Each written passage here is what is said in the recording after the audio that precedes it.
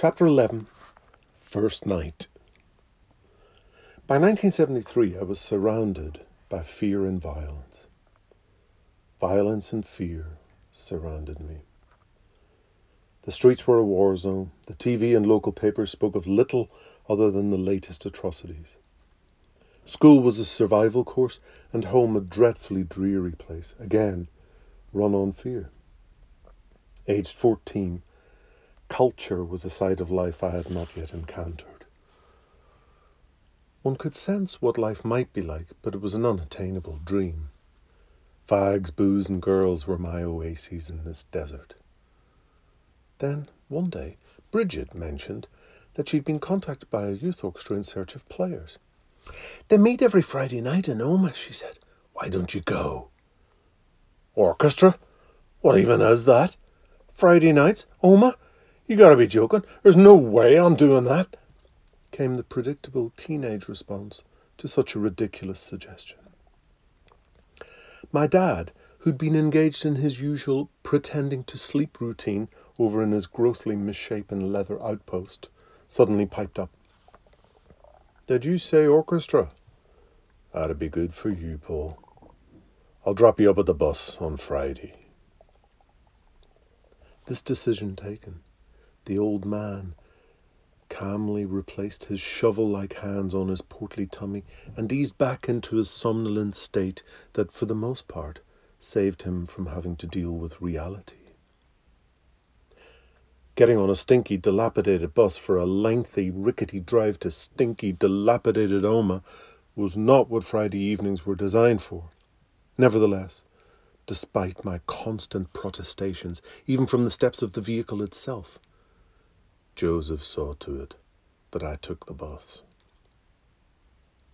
The bus was undeniably awful, and the journey seemed endless as we meandered through villages and made random stops to pick up other strays along the way. But there were already encouraging signs. I found a pal on the back seat, another fiddle player from Derry by the name of Brian Bergen. He was a lovely chap and always seemed to have a full pack of Embassy Regals. Also, it hadn't escaped my notice that many of these waifs we picked up along the roadside were girls. So a can of beer and this newfangled orchestra carry-on wasn't looking so bad after all. 90 minutes later, our smoke-belching bone shaker pulled into the forecourt of a school, and we gratefully jumped off and filed into the striplit assembly hall, which had already been laid out with enough chairs and stands to accommodate the 80 or so young musicians who had filled the room and were noisily catching up and tuning up. Feeling thoroughly out of my depth, I hung on to Brian Bergen, already a veteran of 3 or 4 such occasions. Soon, though, a nice lady helper hounded me out and showed me to my preordained seat, inside third desk of first violins. It was strangely disorientated to feel so at sea whilst doing something so familiar. Getting out my instrument, tuning up and preparing to play, I was very comfortable with. But being seated in this sea of eager, like-minded colleagues, I certainly was not.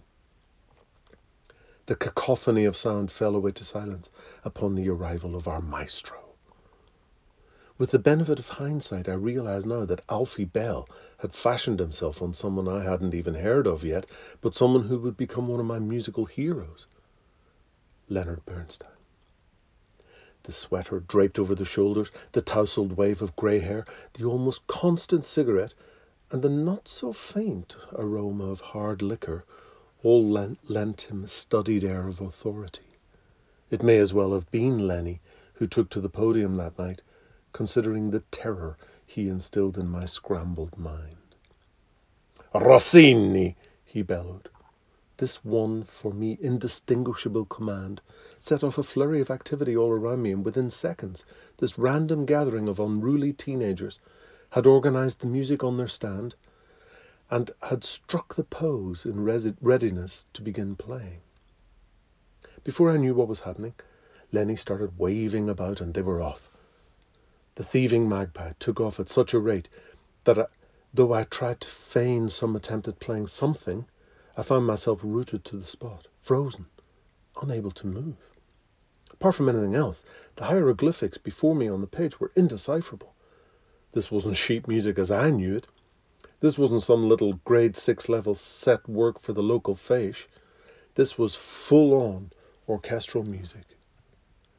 It was like someone had closed the book on a swarm of mosquitoes, trapping and squashing them mid-flight. There were endless directions written on the page, the majority of which meant absolutely nothing to me whatsoever.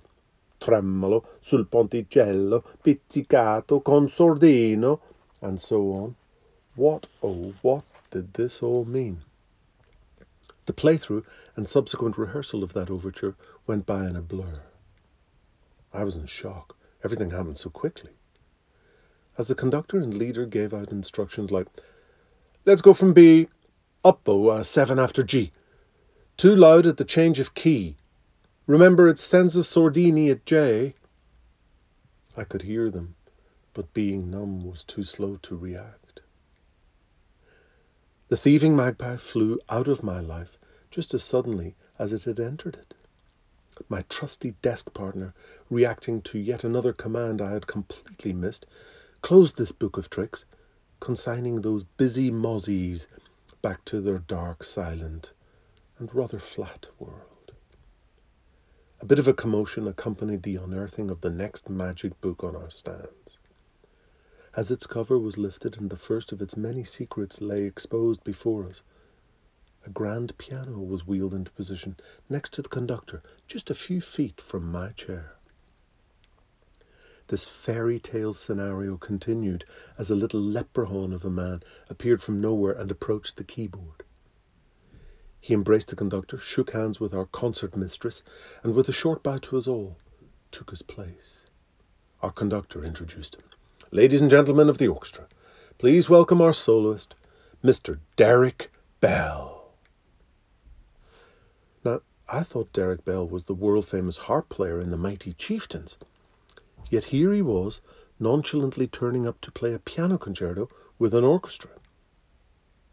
I couldn't help noticing that our soloist could only really perch on his stool if he were to reach the pedals. But this was no impediment to his brilliance. Indeed, if anything, it enhanced the whole spectacle. From that magnificent opening exclamation, that call to arms of Grieg's masterpiece, I was once again sent into shock. Released from mere reality, I was transported to a dream world, luxuriating in a warm, emotional bath. I'm not sure I even pretended to play my violin this time. I was oblivious to my surroundings, high as a kite, not a drug in sight. It was when we entered the intensely intoxicating world of the slow movement, however, that our elfin musician really started to weave his magic.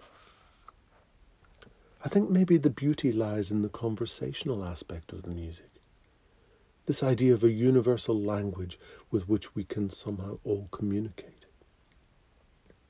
Already, from the first utterances of the muted strings, it mattered not that I didn't even have a mute. I was in no fit state to take part. Then the horn, the solo cello, and finally the entrance of the piano.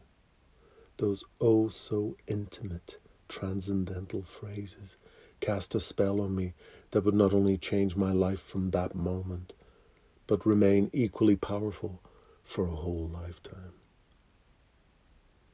I seemed to be absorbing this heady potion through my entire body, because my ears were blocked and my throat dry. My chest ached, and my head felt as though it might explode, which I suppose it did in a way, causing a flood of hot, salty tears to flow freely from my red eyes. They cascaded down my cheeks, falling onto my violin, leaving stains that would prove difficult to erase. I feel blessed that my entire world was brought sharply into focus in those few short moments. It wasn't a decision I made, really. It was a calling I was powerless to resist.